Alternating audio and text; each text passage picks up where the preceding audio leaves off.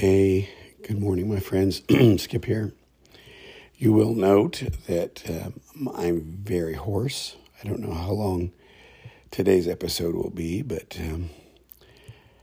I haven't put an episode up for a couple days because of my voice.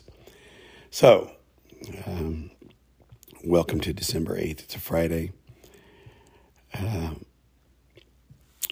Beautiful weather out here lately. We need a little rain, but here in Iowa, we're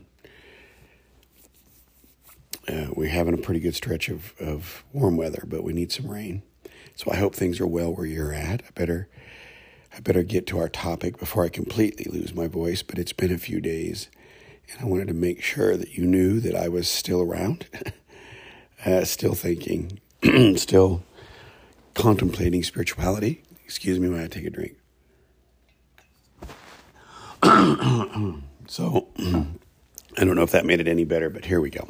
I want to talk about a fairly complex topic today, about what needs that we have that are authentic.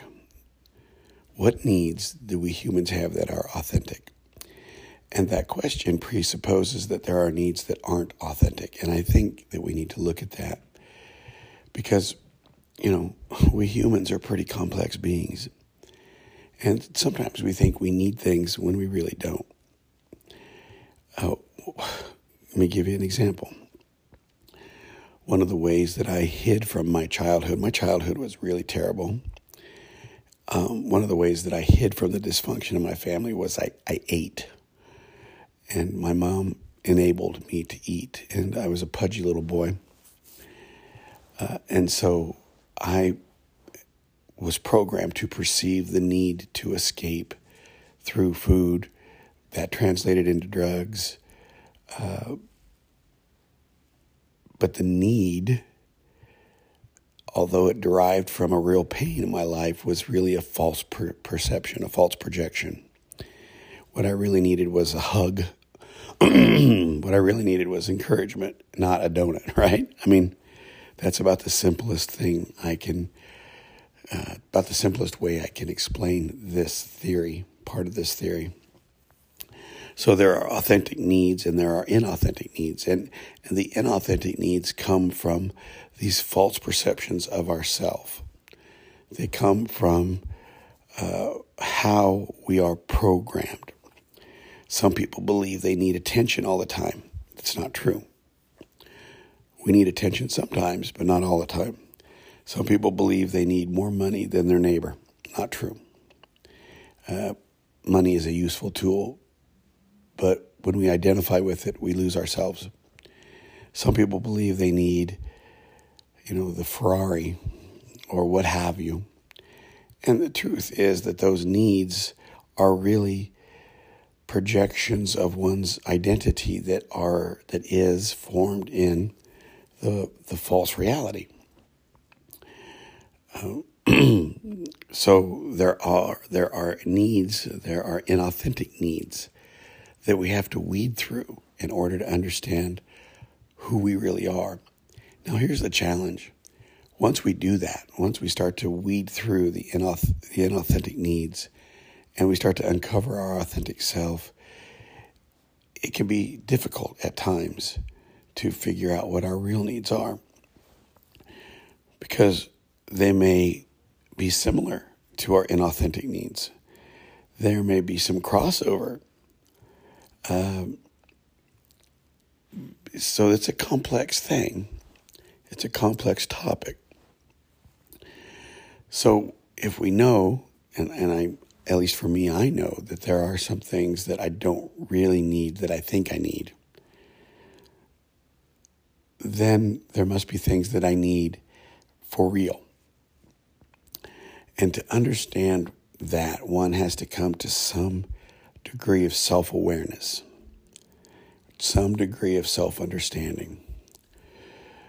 And then we begin to get into what it really means to be human. And that is really the only way that we can understand our needs individually and collectively. I can't name yours, But I can tell you that in order to understand what you really need, you have to begin to understand who you really are.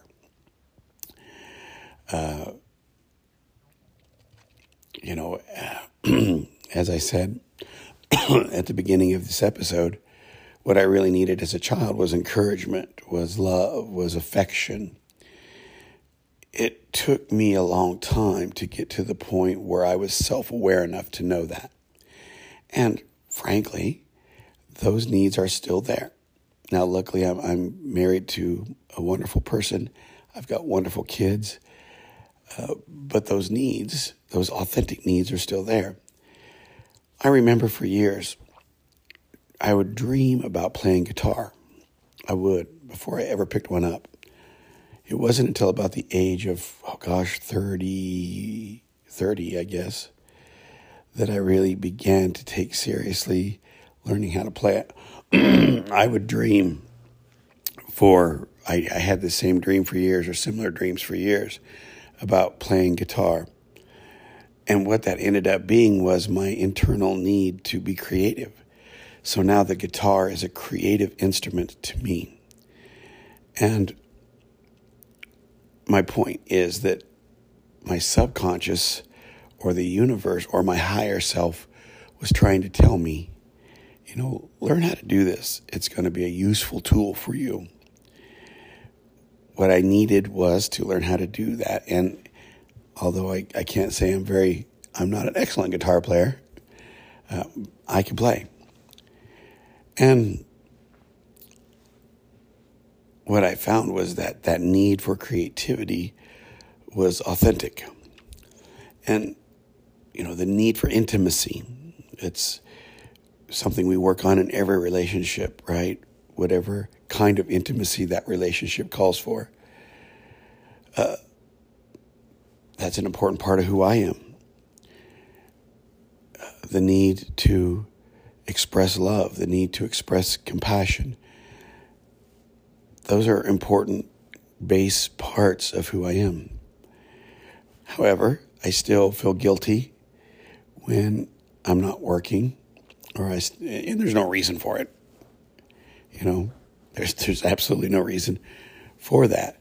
But it's ingrained in me to perceive a guilt around resting, a guilt around not being there for everyone. A lot of this stuff is learned, folks. A lot of these feelings and perceptions that we have as human beings are put in us, not intentionally, not to be harmful, but we have learned from our society, from our family, from our religion. We've learned the art of shame. We've learned the art of guilt. We've learned to believe that shame and guilt and fear and dread, that we're being fooled by ourselves into thinking that these are legitimate things. Now, if we've done something wrong, we probably should feel a little guilty, but we don't practice enough grace to know, or we don't understand grace, unconditional love, enough to know that there's healing on the other side of a mistake. We carry the mistake with us. That's what we've learned. So basically what I'm trying to say, and I'm going to end here pretty soon, friends. I'm going to lose my voice completely. What I'm trying to say is that the legitimate needs that we have as humans are based in legitimately what it means to be human. And for me, anyway, what it means to be human is to be an expression of love, of intimacy, of closeness, of creativity, of compassion, of sympathy. Anything that impedes that, anything that impedes fulfilling those needs is a part of the false reality that we live in. Now, don't get me wrong, there should be boundaries. You can only give of yourself so much. You can only give away so much. And you certainly can't let toxic people in. I've learned that lesson. But I sincerely believe that there are real legitimate needs that we have to work on. the need for truth in oneself, the need for self-awareness, the need to be creative, the need to express one's sexuality, one's intimacy, the need to be the expression of oneself that we're trying to be. I mean, that's the greatest need, right? The need to find that meaning drives us. But we have to be very careful because there's a lot of stuff out there that offers meaning that if we're not a little bit self-aware, we can end up believing we need those false things. You know, if I could just win the lottery, if I could just have the right job, if I could just be in the right relationship. I can tell you, folks, that all of those things, you know, we have to do the work to make our life the fullest expression it can be. If we win the lottery, great, be generous. Let me get another drink here. I'm pushing it. If we find the right spouse, I think I did, wonderful. But we have to work on those things, folks. And even when you find those things, there's still work to do. And that work is finding one's own authenticity. I'm going to leave you there because I'm going to lose my voice, but I thank you for your time, and I'll talk to you later. Bye-bye.